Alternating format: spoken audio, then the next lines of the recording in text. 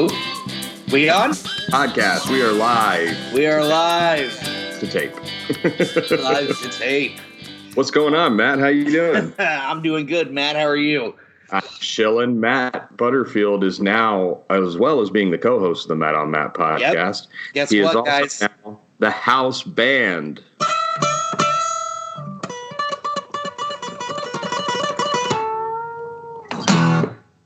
Yeah, baby. Yeah. Band name. We are the Butterfield 8. I love it. It's a very fun. Do you know what that reference is? It sounds so goddamn familiar. It's like an Oscar win. It's like one of the first movies that like won an Oscar ever. Oh yeah, you're right. And like and back in the day, whenever I played Little League hockey, my number was 8, just because I liked the number 8 because of Troy Aikman. And hell yeah. And it's also just like my favorite number because if you turn it sideways, it's infinity. And I was like a little weird, spacey little kid who thought of things like that. And so my grandfather saw it and he looked at me and he was like, Butterfield 8? And I was like, yeah. He's like, that's the movie with so-and-so. I don't even remember who's in it. I watched Butterfield 8, kid. 1960, starring Elizabeth Taylor. There you go. Baby. Yeah, it's a pretty... that's when Elizabeth Taylor won her first Academy Award for that film. Hell yeah. Hell yes. Repping the Butterfields. It was a phone number back in the day. Oh, really? Like, people would be like, what's your phone number? And you'd be like, Butterfield 812. Butterfield 8.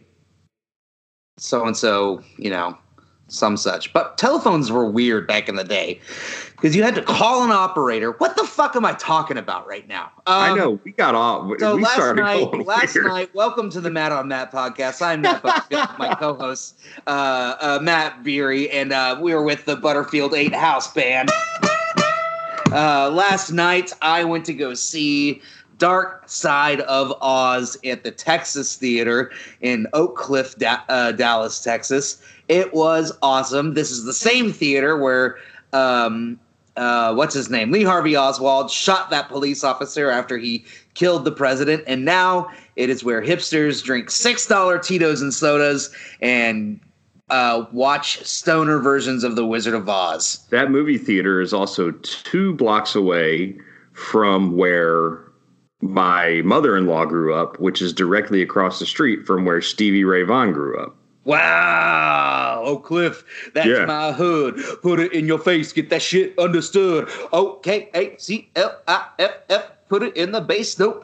Never on the treble clef. What up? Okay. That's an old song from back in the day. Dallas people know what I'm talking about. Now I'm pissed off.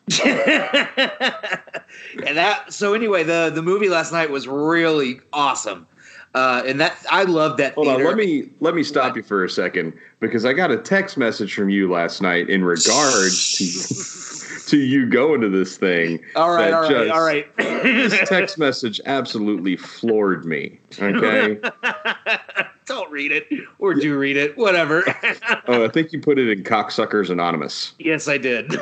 which is Cocksuckers Anonymous is a group chat with He Who Shall Not Be Named. Yeah, we also call him Kyle because he doesn't want his real name out there. Because he's hiding from something. I don't know what. I think it's mostly himself. And it's our support group. It is supposed to be anonymous, but we just kind of outed Kyle there. Yeah. So what is it you did? You said you ate an edible. It's not important.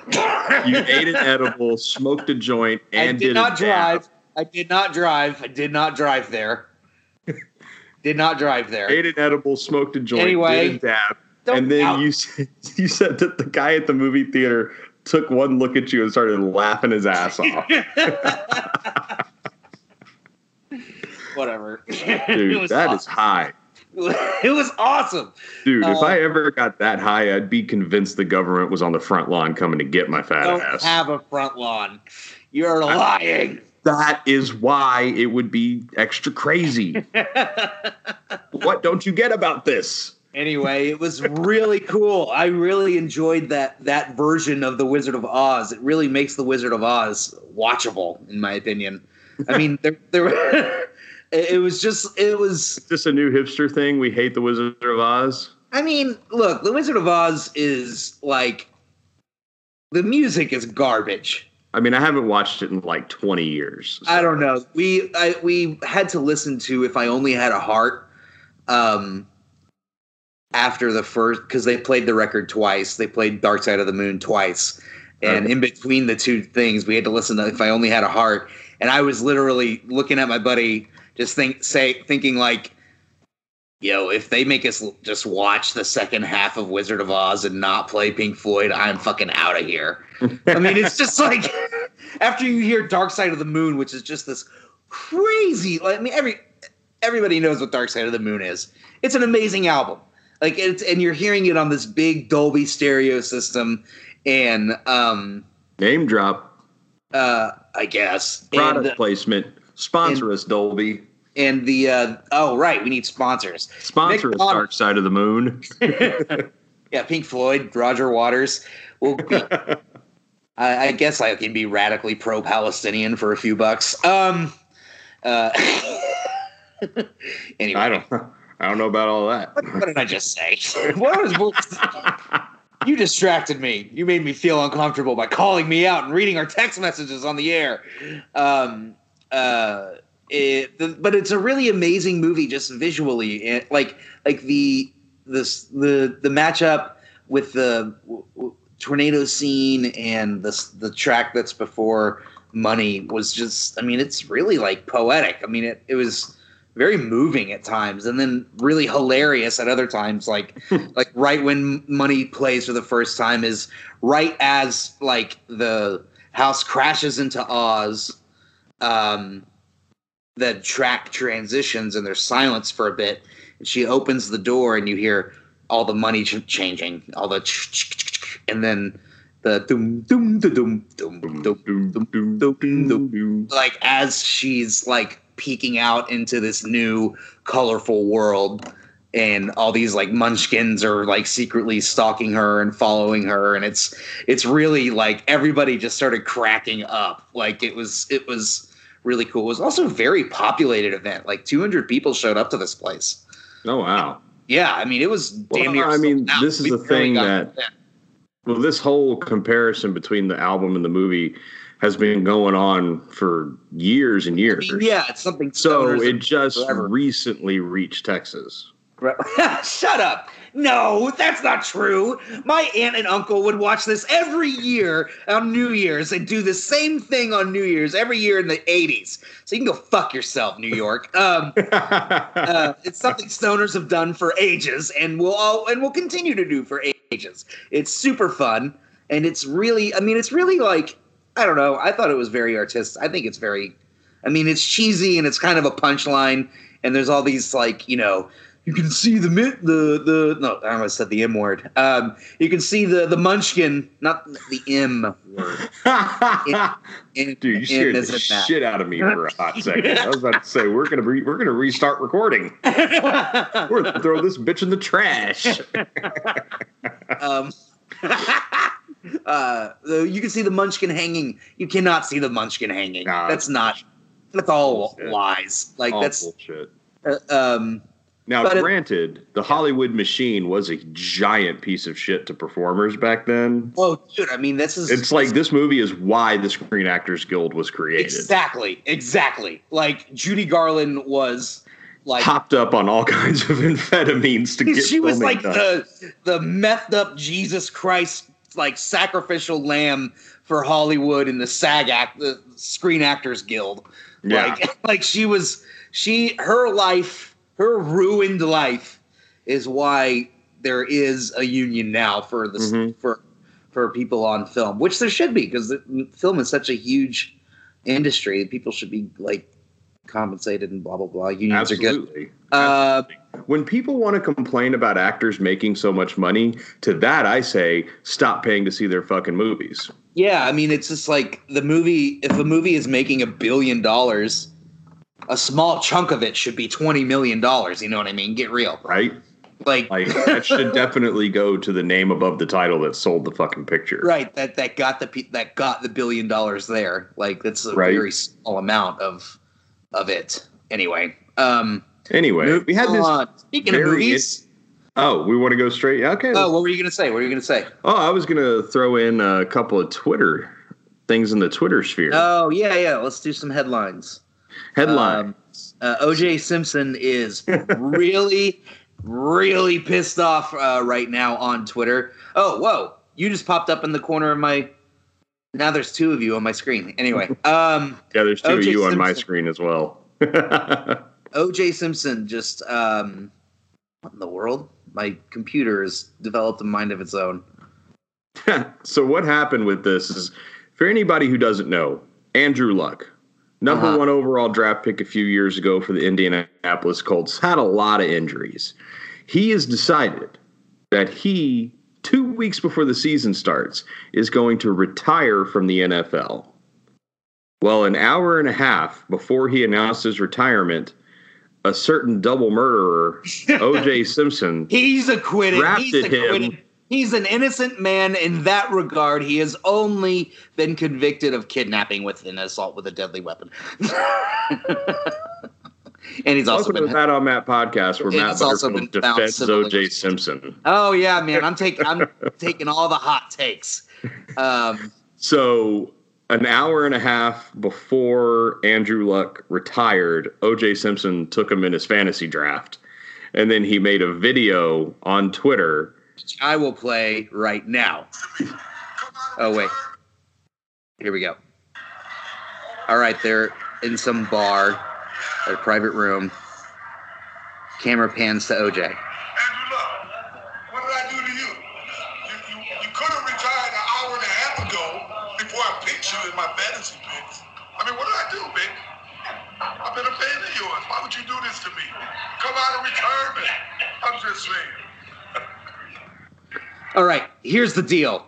Andrew Luck, you better protect that neck, brother. Bro. I guess the comment section on Twitter is hilarious. Here's the deal. He sounds like he's joking at the end of this video, but throughout the whole video, he looks pissed. Yeah. Like he looks so furious. His whole body is moving. His head is shaking no the whole time. He's got wine, so he's been drinking. Been drinking wine, which I think is super creepy. It's like Hannibal Lecter shit. He's got. He's a man of taste and sophistication. All right? Yeah, but who goes to a He's been a millionaire for 40 years. But come on, you go to a football draft and you drink beer like a man. What the fuck are you doing with a Matt's toxic masculinity coming out? Anyway, look. Toxicity can be good. Alcohol is fun. Medicine is good. Chemotherapy works. So do vaccines. Have a little toxicity in your life. It's better for you. Last night at the bar, at the restaurant, we got called toxic males for liking football. So who? Me and Nick Ortiz. Who called you this? Some chick at the bar. Some chick. She's like, we were like, oh yeah, because the game was kicking off, Florida, Miami. I was super pumped for it. It's a big game, and me and Nick were like, oh right, yeah, cool. Football started. The girl was like, toxic males, and we were like, what's toxic about football? They're like, you can get the fuck out. What's toxic about liking sports? It's not what she liked, so it made us toxic. That's stupid. It's very dumb. Anyway, that's why I brought it up. So go check out. I mean, look, a lot of people that I like on Twitter say that you shouldn't watch OJ's Twitter videos.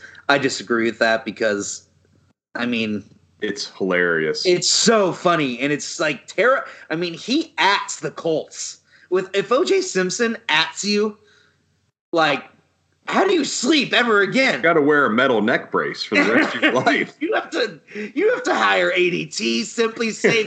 You've got to get like Blackwater. You got to have the Secret Service. Yeah, you need to call the FBI. You're like, look, I know you're going to think this is stupid, but the president regularly threatens nuclear war on Twitter, and I want you to know that I am taking this threat seriously as well. OJ Simpson just added my entire team. Call the police. Oh, can I please just get a detail on my block? Surrounded 24/7 for the next 3 months.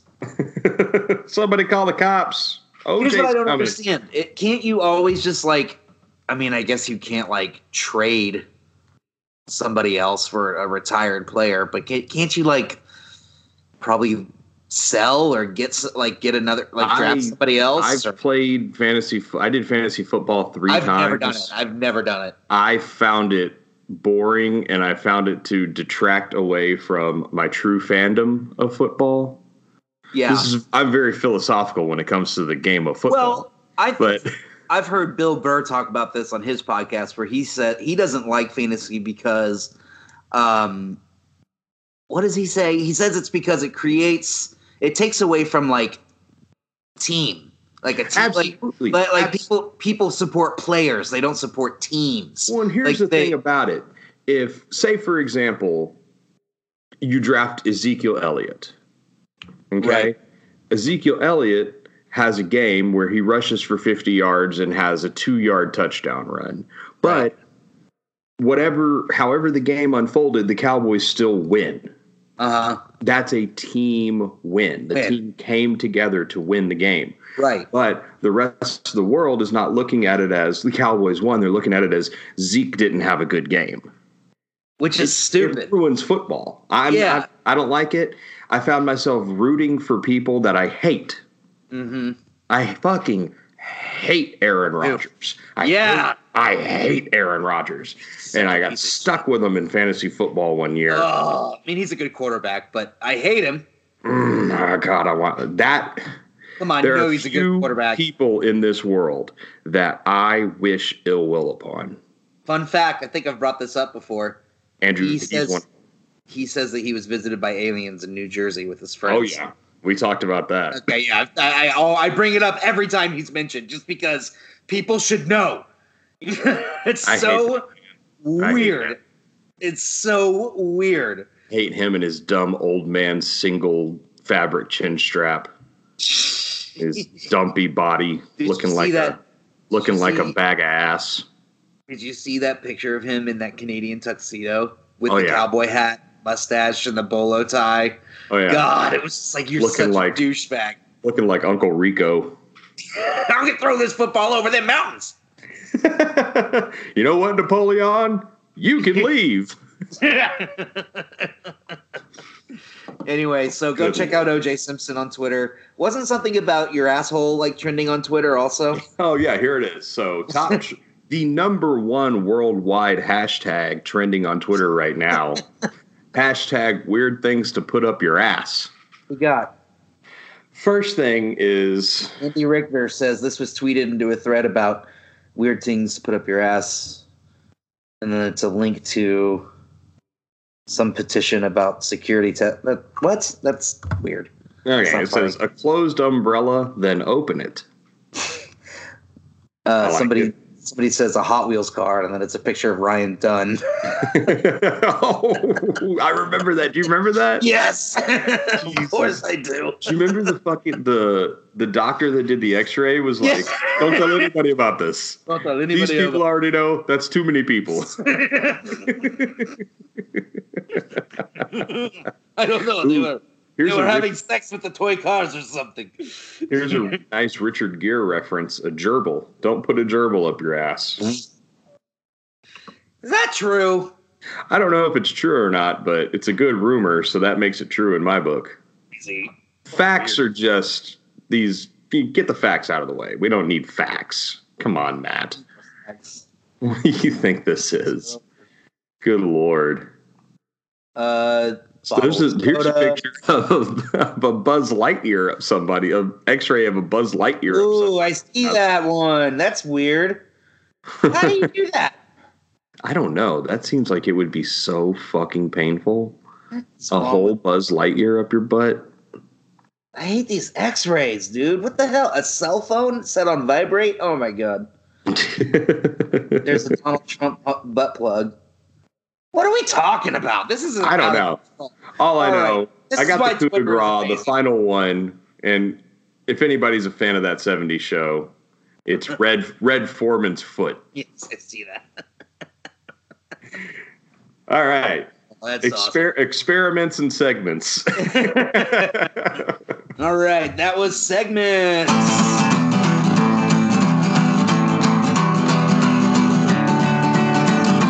Anyway. And thank you for the Butterfield 8. So on to our teaser from last week. We wanted to talk about probably our favorite movie of the summer.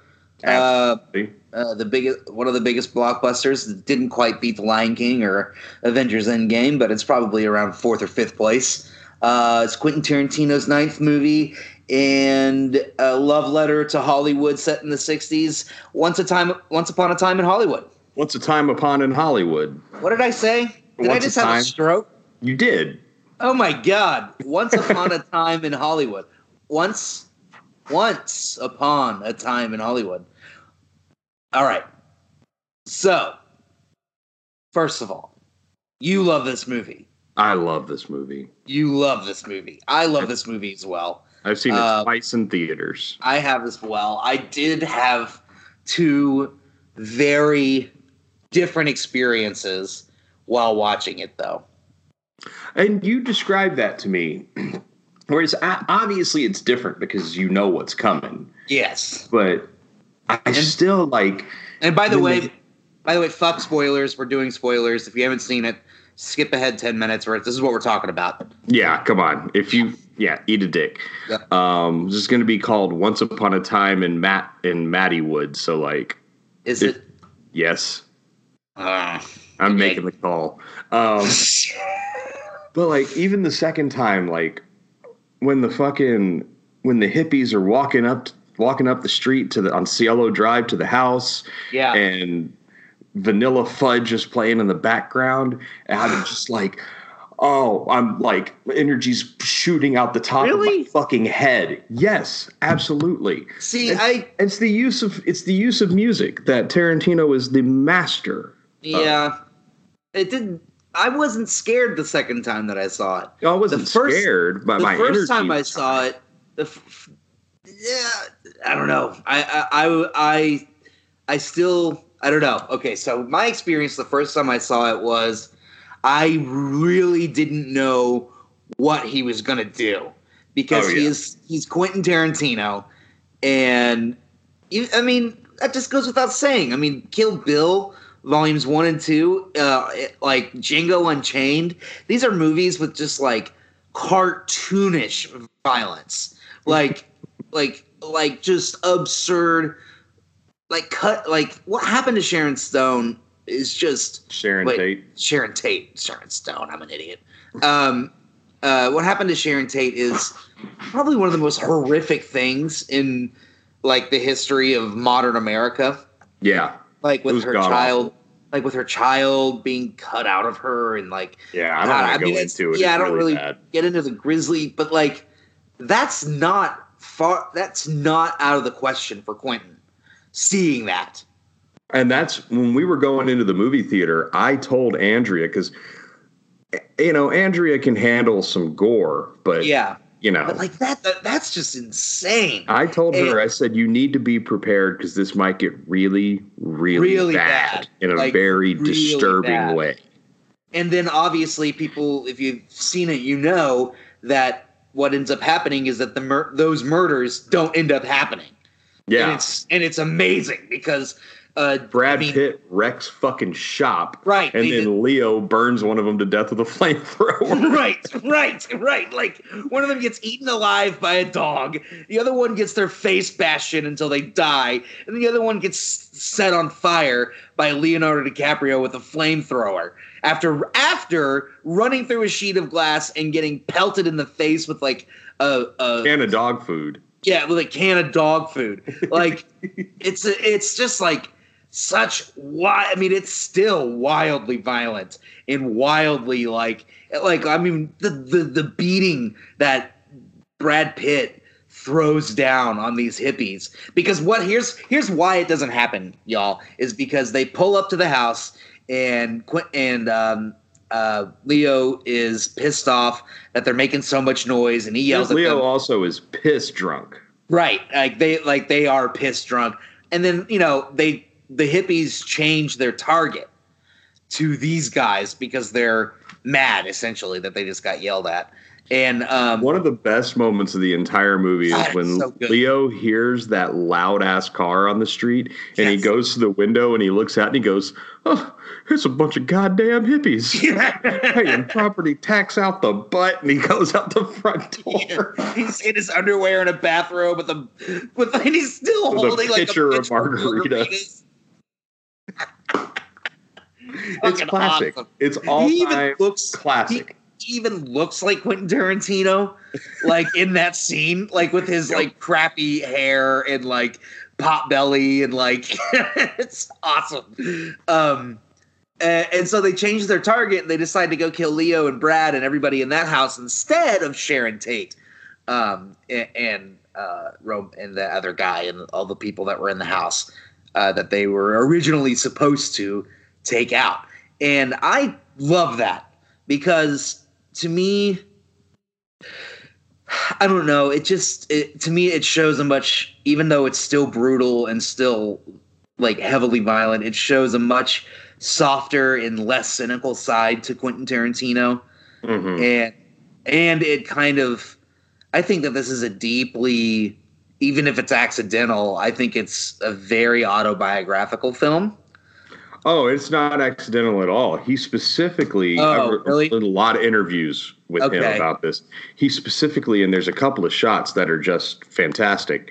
So that are directly autobiographical. Okay. So this is the era of Hollywood, era of Los Angeles that he grew up in. Right. He grew up in LA. He's a kid in LA. Right. So he's like 9 years old at this point. Brad Pitt's when you're first making memories. Exactly. Brad Pitt's character had that old blue piece of crap car, whatever it was. Yeah, but it was still an awesome car. Oh yeah. Well, Quentin Tarantino's stepfather had the same car, and they lived out in Panorama City. Sure. So when Brad Pitt's character, when Cliff Booth is driving home to his trailer park in Panorama City, and there's the shot from low in the passenger seat looking up at Brad Pitt with all those neon signs. Yeah. That Quentin directed that, made that shot because that was what he saw as a child. Yeah. Like that is beyond. And then also the scene where Sharon Tate goes to the Bruin Theater in Westwood Village and tells them I'm in the movie to get into the movie. Tarantino did that with True.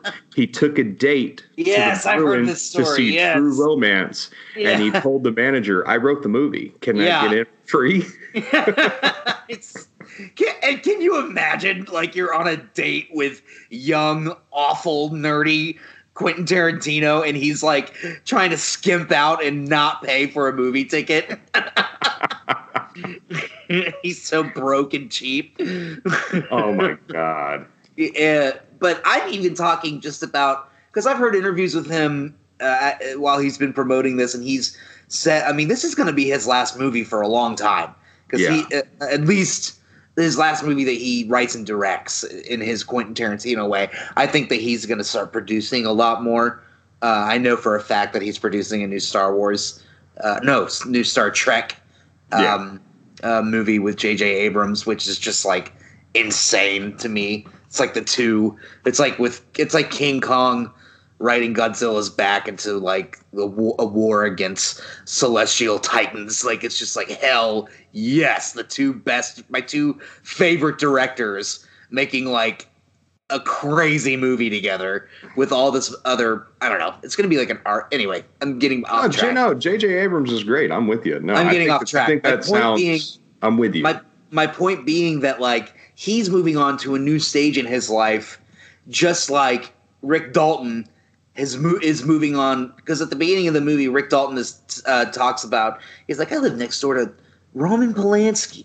I'm one pool party away from in the lead in the new Polanski film. Right. And then And that's exact. I mean, he has something like a pool party at the end of the movie. Oh yeah, burns that woman alive in the pool, and then like gets to meet his neighbors after that, because it's a big scene with the cops, and it's people are out and just kind of like they're just kind of like, what the hell just happened to you? And he's like, I just he goes, these bunch of goddamn hippies. and so I think that sequence was him kind of, reckoning with the fact that he's moving on to probably the best part of his life. Because he's just married. He's married. He's gonna have a kid. Like he's rich as hell, and he's just gonna be kind of back further behind the scenes, quietly producing movies and making a shitload of money. He's probably going to win a bunch of awards as a producer, I'd imagine, as well. Oh, yeah. So and then on top of the fact that the themes of like friendship and dedication and moving on, more than friendship, man, brotherhood. Yeah. Well, that brotherhood that exists between people that, I mean, like with like friends that like, I don't know. Like, let's just call it what it is. It's like you and me. Yeah, I mean, we've been up and down every single fucking road together, doing plays, doing short films, doing podcasts. I mean, it's like it's a partnership. We're not just friends anymore. Well, yeah, and I remember just like seeing a lot of our friendship in it. Whenever they knew that they were going to have to move on from each other. Yeah. And so what do? They go out and get hammered. The line lives with you forever. It's like when you reach the end of the road with a buddy who's more than a brother, but a little less than a wife, the only way to say goodbye is a good drunk. Which we did. Like, goddamn. Like, I think that, like, I mean, that's a human tradition that goes back since before we were even Homo sapiens, I think, because, booze elevates your spirit in a lot of ways, and brings out a lot of true things. And it also kind of, I don't know, it's a very ritualistic kind of and an emotional absolutely. Sort of I mean, the feeling thing that I think is kind of laughed off and not taken seriously, but it's a way that men bond, and it's a way that, and it's a chance for guys to really show affection for each other. And I think that, like, my hot take is that this is about his relationship with Harvey Weinstein. Because that is a hot take. Because, and if it is, that's a subconscious thing. Right. I don't think that he knows that necessarily, but I just see the parallel in that, like, look, Cliff Booth which is Brad Pitt's character, who's awesome in this movie. It's the best work of Brad Pitt's career. Right. I mean, he always does really well in everything he does. I'm not shitting on him, but this is like in another level. Well, he always tops himself, in my opinion. Every time I see him, I'm like, hell yes. So like whatever he does next is probably going to be even better. But he's like a real problematic, like, presence and character. I mean, you don't see it, but you pretty much get the message that he just didn't like his wife, so he fucking murdered her. Well, to be fair, she sucked. Well, that doesn't matter. Get divorced. I'm joking. Like, get divorced. Don't, like, shoot her with a harpoon and throw her into the ocean, which is what he did.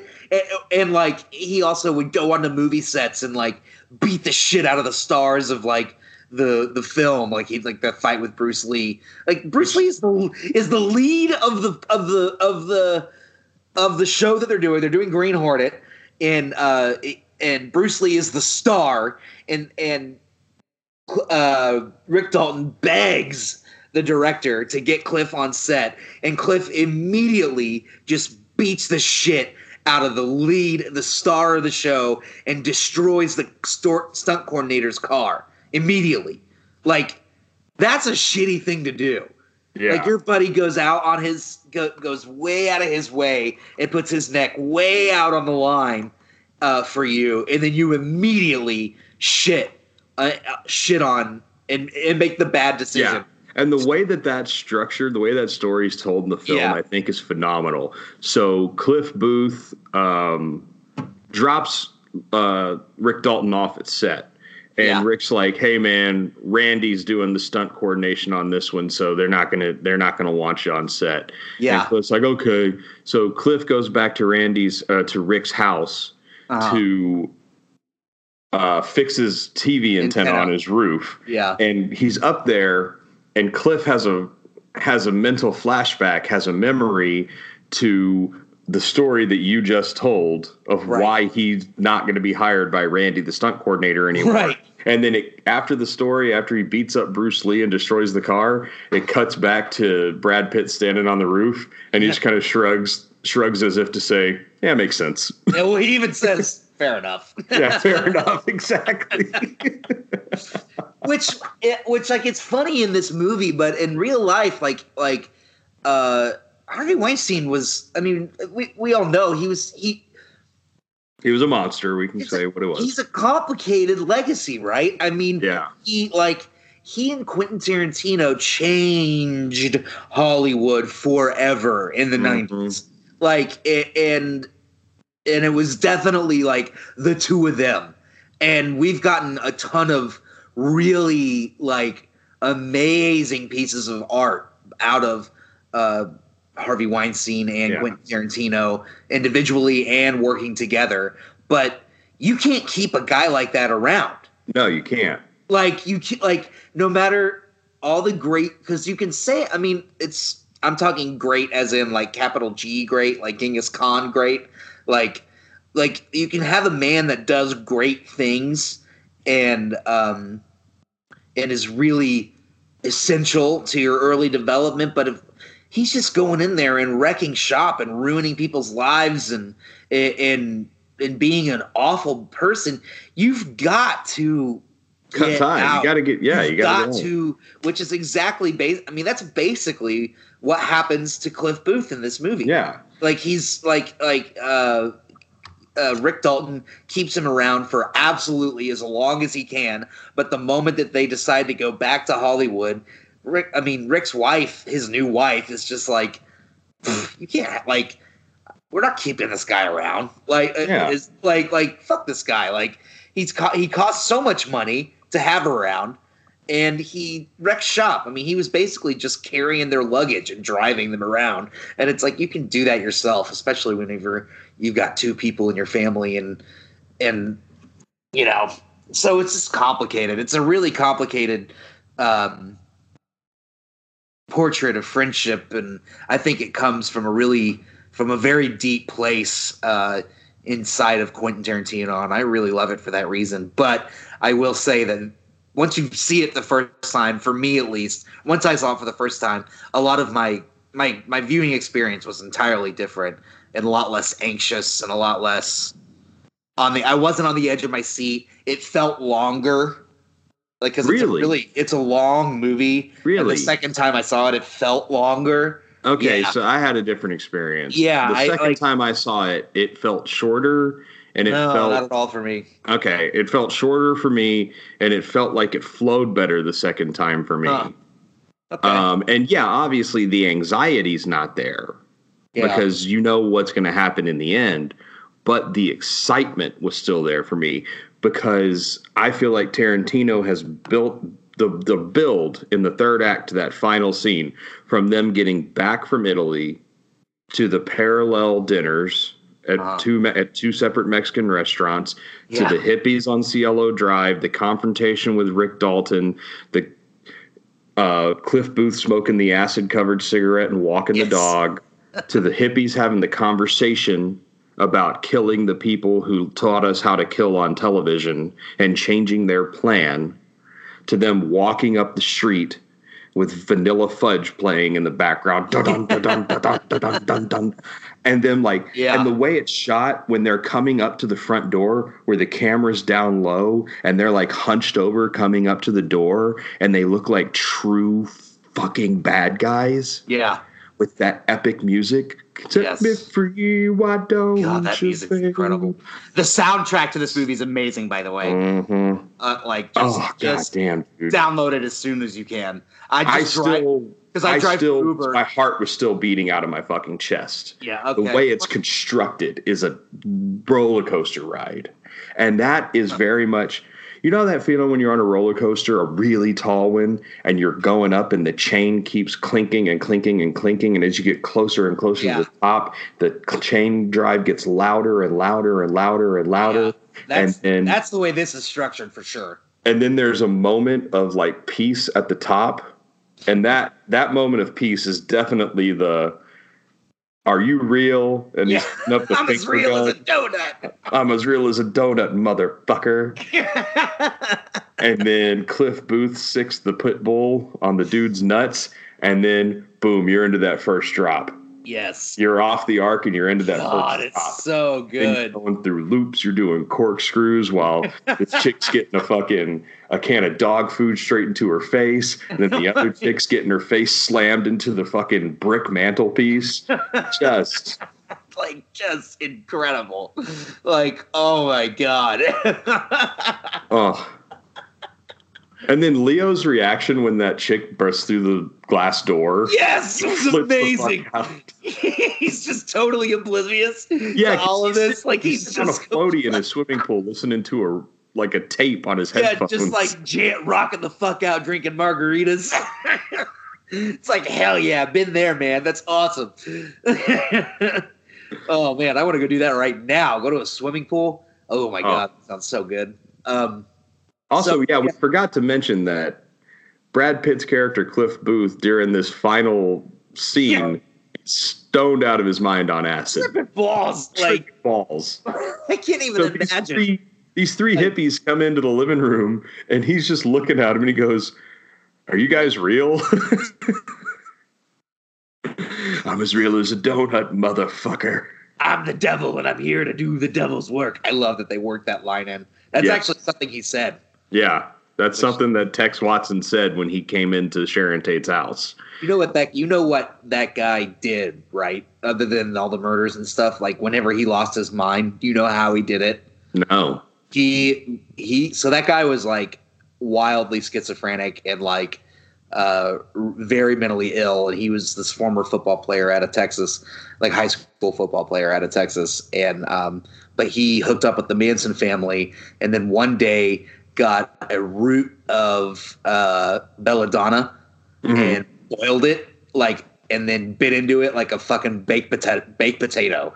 And the thing about root of belladonna is that it's a poisonous root made where you can basically, I mean, it's basically like eating 3 pounds of peyote was what he did. The fact that he ate an entire root, like he completely lost his mind for the rest of his life because of that.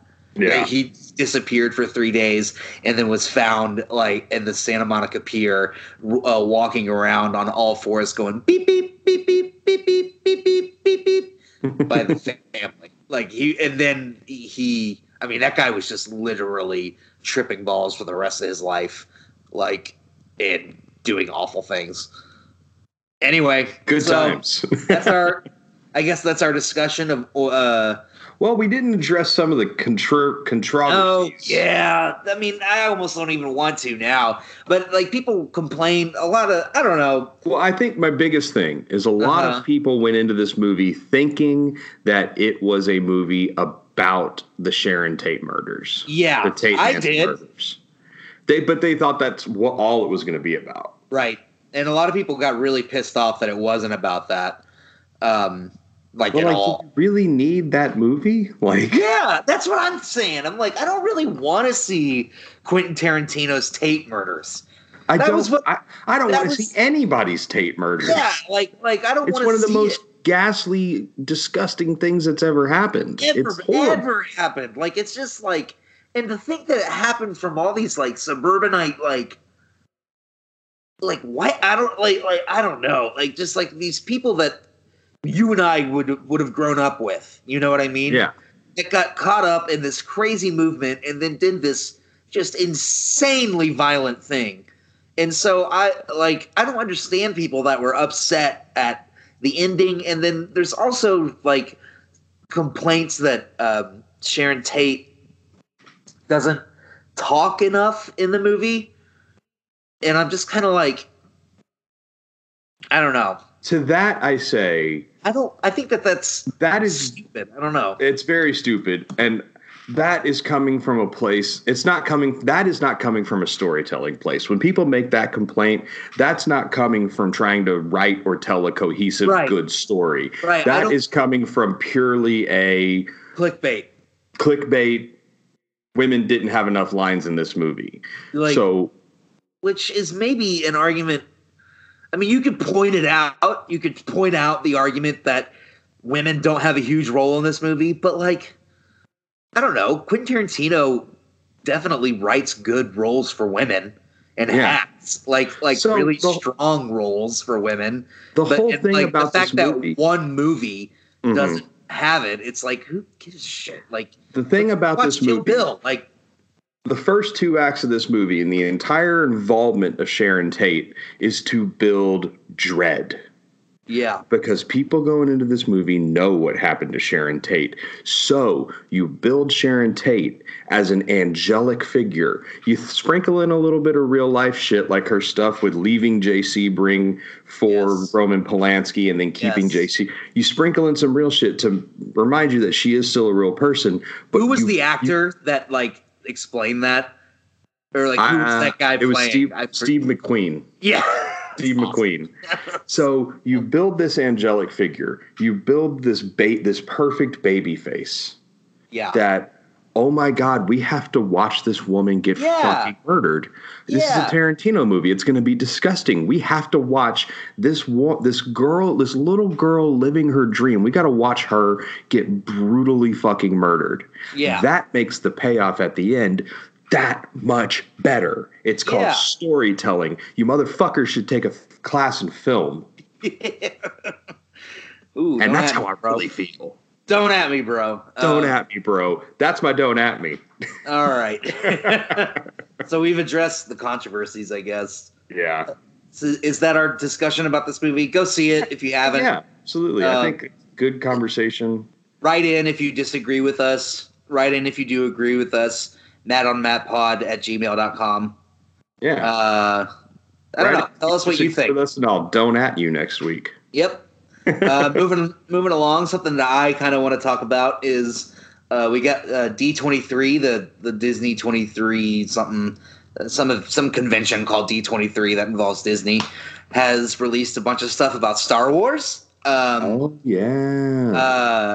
Redballs coming in hot.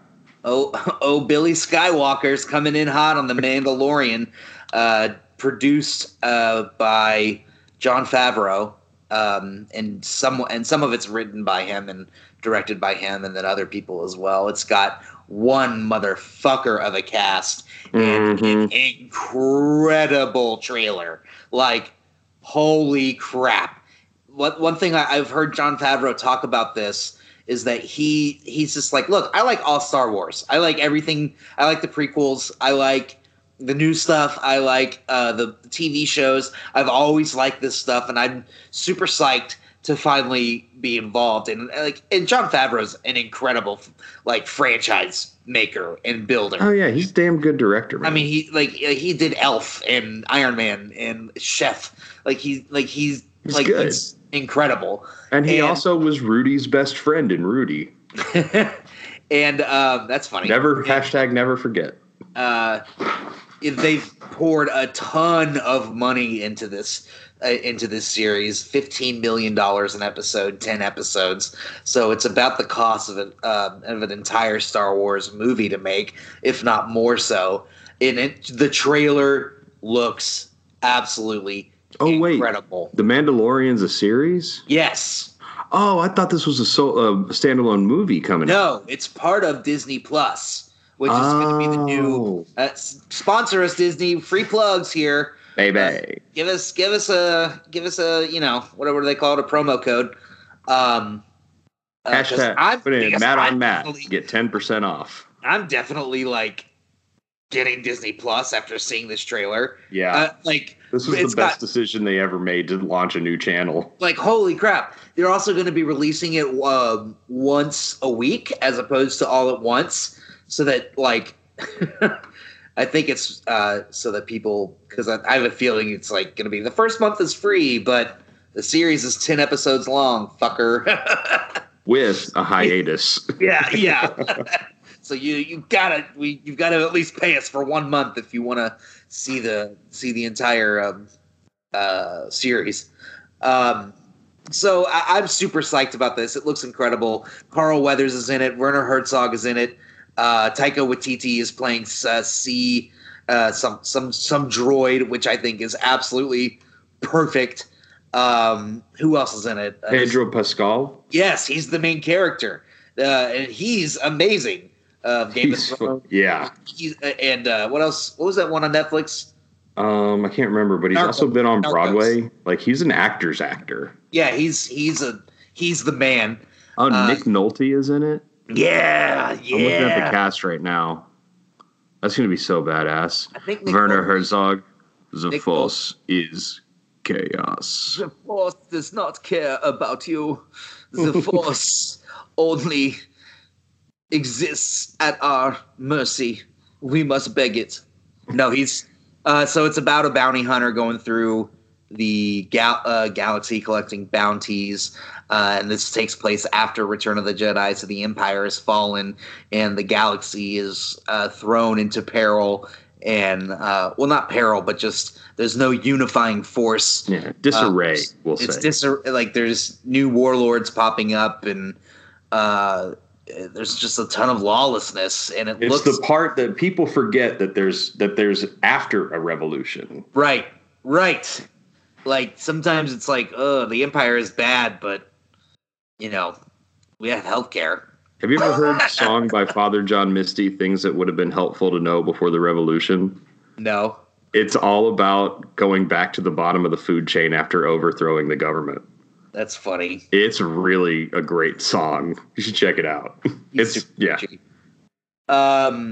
So I think that this show just looks great. Everybody should go watch the trailer. It's got a real like gritty look to it. Like the first opening shot is a bunch of stormtrooper heads on pikes. Yes. And I love that they kept the heads inside the helmets because that's the image to scare people. It's like, look. We kept their heads inside the helmets so that you know that they're stormtroopers. And you know that we killed them in this horrible way. It looks incredible. And then the last scene of like the last shot in it is like just rows of people frozen in carbonite. Yes, like Han Solo. Like, which is a brilliant. I mean, it's like, so that's just how they have gotten every bounty ever in the Star Wars universe. That's just how they collect their bounties. How dope is that? It's amazing. That's so cool. It's like, of course that's the way it is.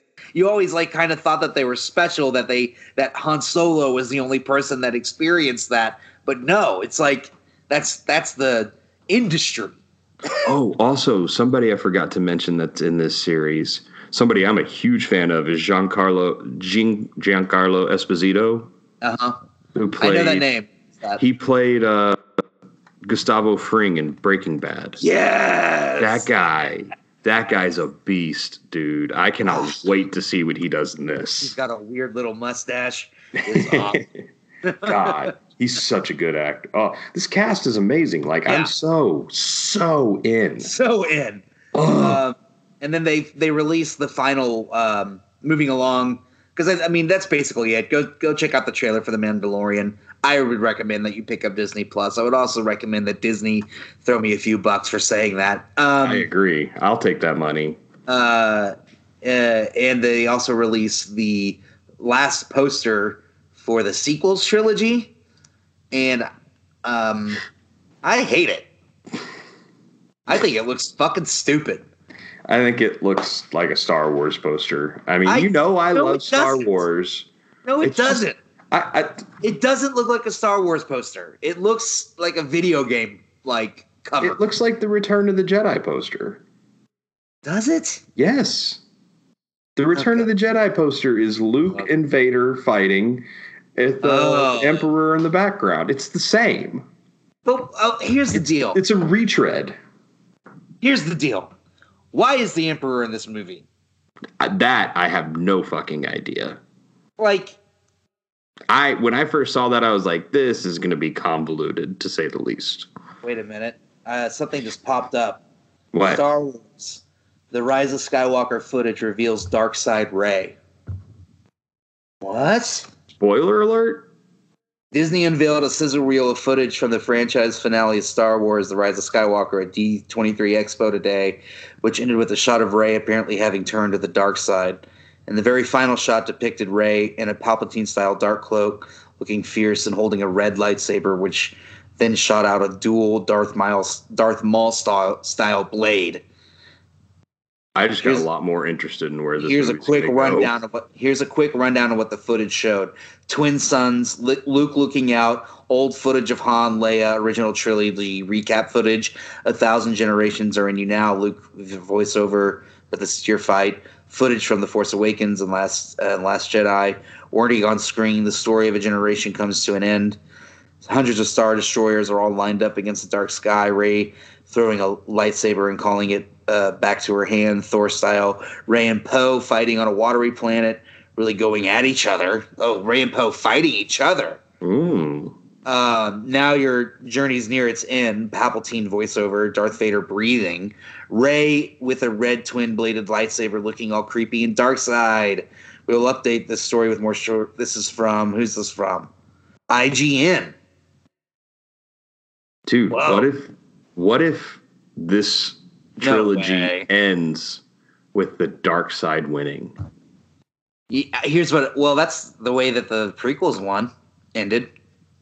Well, yeah, but that was the prequels. Yeah. But this is supposed to be the conclusion of this saga. Here's what, after reading this, here's what I think. She's obviously a double agent. Well, yeah. Like, she's obviously, or take them down from the inside. She's obviously a double agent. Leia's going to be dead, so she's going to have to, go over to the kind of make a deal with Ben Solo or Kylo Ren. I think what's going to happen is she's going to get carried away and start really fucking shit up, and Kylo Ren is going to have to check her, and it will lead to his redemption and death, and then her eventual redemption as well, possibly her death as well, because she hasn't signed for any more Star Wars movies. Yeah. Is he? No, they're both done after this. Maybe they kill each other. Yeah. Maybe it's like a. But then again, Mark Hamill wasn't signed on for any Luke Skywalker, but at the end of the first trilogy. But they may just still be working the contracts. But if I were her, I would demand a lot more money because they all got fucked except for Adam Driver, because they were all nobodies before this. Yeah, not nobodies, but working. They were just working actors before this, and now they're Star Wars kind of has a history of ruining careers, so I hope the best for them. But we'll see. I'm excited. That really interests me. Darth Maul. I mean, that's cool. What if she just fucks shit up as a dark sided? That'd be so rad. She just cut people in half. Yeah, could you imagine that shit? Anyway, is that the podcast for the week? I think that's it, man. We're at 58 minutes. We're reining it in right in a good time. Let me tell you. You have anything else? Anything that happened in your life? You have any advice? Anything that anyone you want to call out? Any laundry to hang out and dry? Well, I just want to give a shout out to the Dallas Cowboys, who absolutely, even though it was preseason, I understand, but they absolutely murdered the Houston Texans last night, 34-0. Hell yeah! Go Cowboys! Wearing my Cowboys t-shirt. Is Zeke on yet, or is he still being a bitch? No, they offered him $57 million, but I don't think he's signed yet. God, what the fuck is his problem? Anyway, We could go in depth into that, but that's a whole nother episode. Next time. What the fuck is up with Zeke? Cool. So we're going to have to record at some point this week because I'm going on vacation. Ooh, where are you going? Seattle. And when? Where? Next weekend. Tell me about this. Let's hear about this. I'm just going with mom and dad. We're going to go check out Seattle and some spots in Canada. Kind of the British Columbia, Victoria. Let me look. Vancouver.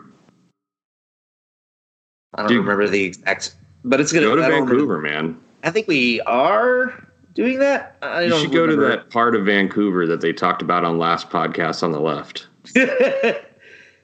That'd be hilarious. Where all those prostitutes and crackheads are. So we're going to Victoria. Victoria, British Columbia. Yeah. Sounds good. It'll be fun. Sounds cool. We're going to do a whale watch. I've always been interested to go to Seattle. It'll be cool. We're only going to be there for a couple of days.